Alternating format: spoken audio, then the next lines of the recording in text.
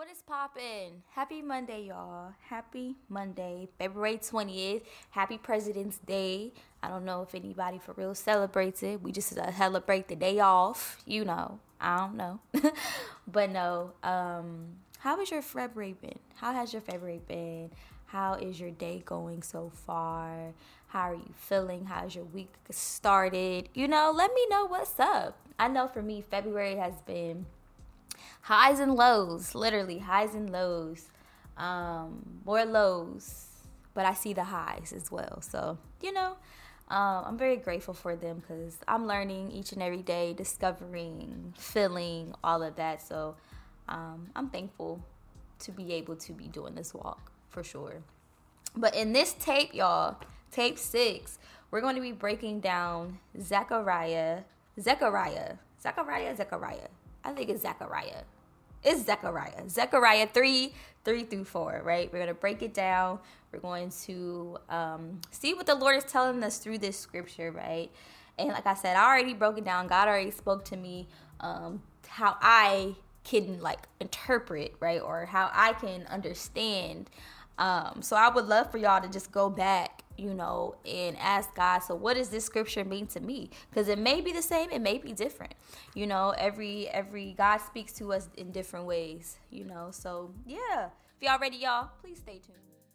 All right, so Zechariah 3:4 says, Jeshua's clothing was filthy as he stood there before the angel. So the angel said to the others standing there, take off his filthy clothes. And turning to Jeshua, he said, see, I have taken away your sins, and now I'm giving you these new fine clothes. It says, Jeshua's clothing was filthy as he stood there before the angel. So the angel said to the others standing there, take off his filthy clothes. And turning to Jeshua, he said, see, I have taken away your sins, and now I'm giving you these fine new clothes.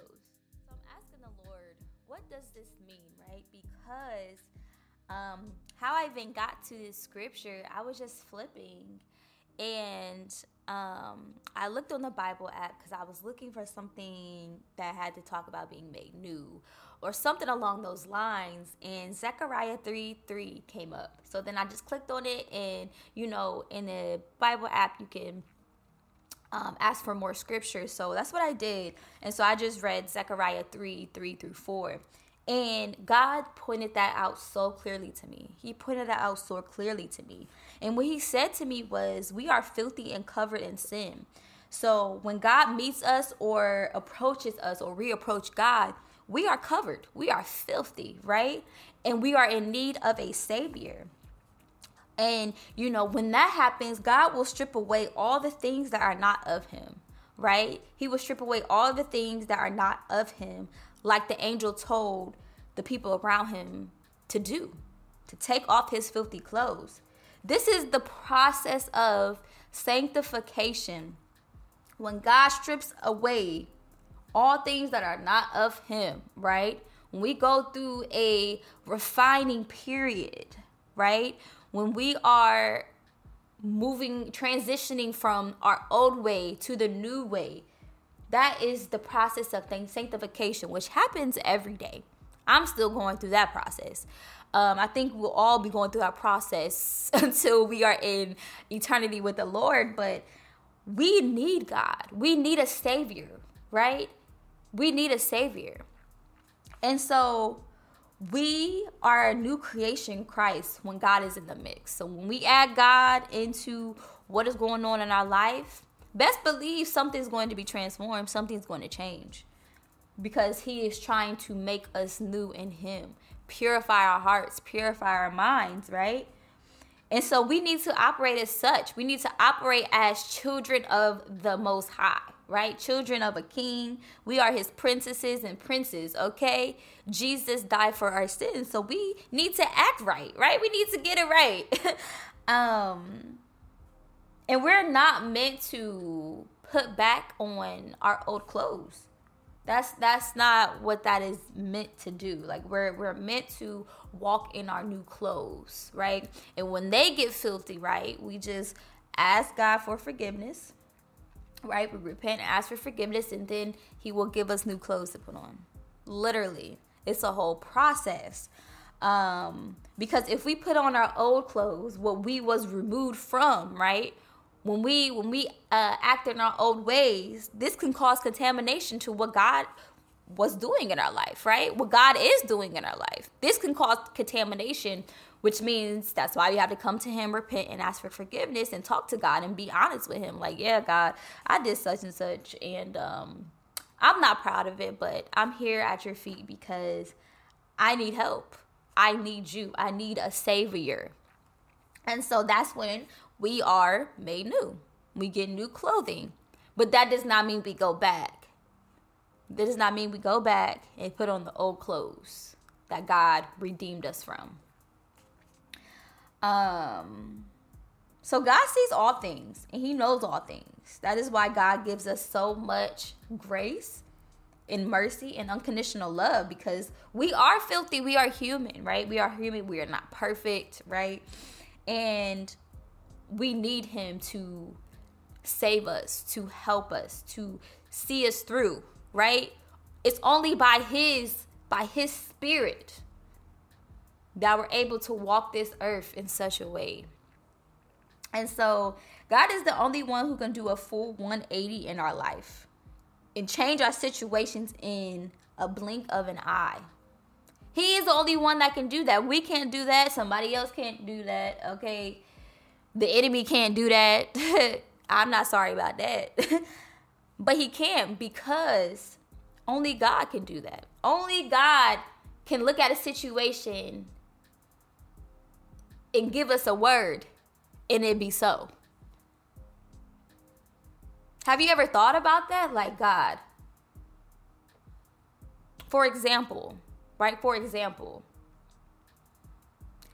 recently, it's been a lot for me mentally when it comes to the work that I do and, on this walk and all of that, right? It's been a lot mentally.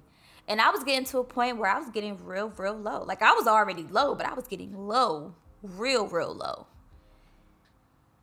And one night, we had a worship night, and I was one of the singers, and I talked to one of my friends beforehand, and, she was helping me through, but I literally told her, I said, I'm going to be honest with you. I hear what you're saying, but I'm not feeling anything that you're saying. I hear what you're saying, but I am not feeling anything that you're saying. And she told me God did not like what you said. Because after that, I said some other stuff too. She was like, God told me that he did not like what you said. But still reassured me in the fact that he still loves me. So then, during worship, I finally had to let go. Like, I had to let go, God. I had to let go, surrender and submit as much as I could, because in the moment I wasn't thinking of everything. I was just like, just now, just right now. And, my friend prayed over us and stuff like that before we had to go up and sing. And all I know is God broke me during worship. He broke my whole body. Like, my whole spirit was broke. My whole soul was broke. Everything was broke. And it was broke for good. Like, for the good. Like, it was broke. And he just, reminded me that regardless, my child, you're still in my love. I still love you. You can't run away from this. No matter how much you want to. No matter how much you want to sulk in how you're feeling, you cannot let it get the best of you. It is okay to feel, because that's what I want you to do. I want you to feel. But you are made new in me. So that means when you feel, you can't sit in that. You can feel for a little bit, but any type of space that you give the enemy to come in and squiggle in, he will. But I love you and I care about you, and you're going to get through this. There is no promises that, you'll get out of this thing and you'll feel great and all of that. No, but I can promise that I'm there with you every step of the way. And that is what happens when God is in the mix. Things happen, but he shows you a different perspective. And the full 180 in our life is not necessarily something that's going to be we see like physically or something that's going to be high praises or whatever. No, it may be something that does not feel good, right? But it builds a character piece in you that you didn't know that you had, or that is new to you, right? That you never knew that you needed. And so my question to you guys, I guess his question to you guys too is, how has God done it for Joshua, right? He has done it for Joshua. So my question is, why can't he do it for us? Why can't God do it for us if he did it for Joshua? If he did it for Abraham? If he did it for Sarah? If he did it for David? If he did it for all his people? Did it for the Israelites? If he did it for all of them, why can't he do it for us? God is so good all the time. All the time. God is good. Like, how he broke that down and was still speaking to me about it. It's crazy how you be working, Lord. It's crazy about you, but I love you. I love you so much. We all do. We love you. We care about you. We need you. Okay? But I hope y'all have a great Monday. Please enjoy the day off if you got it off.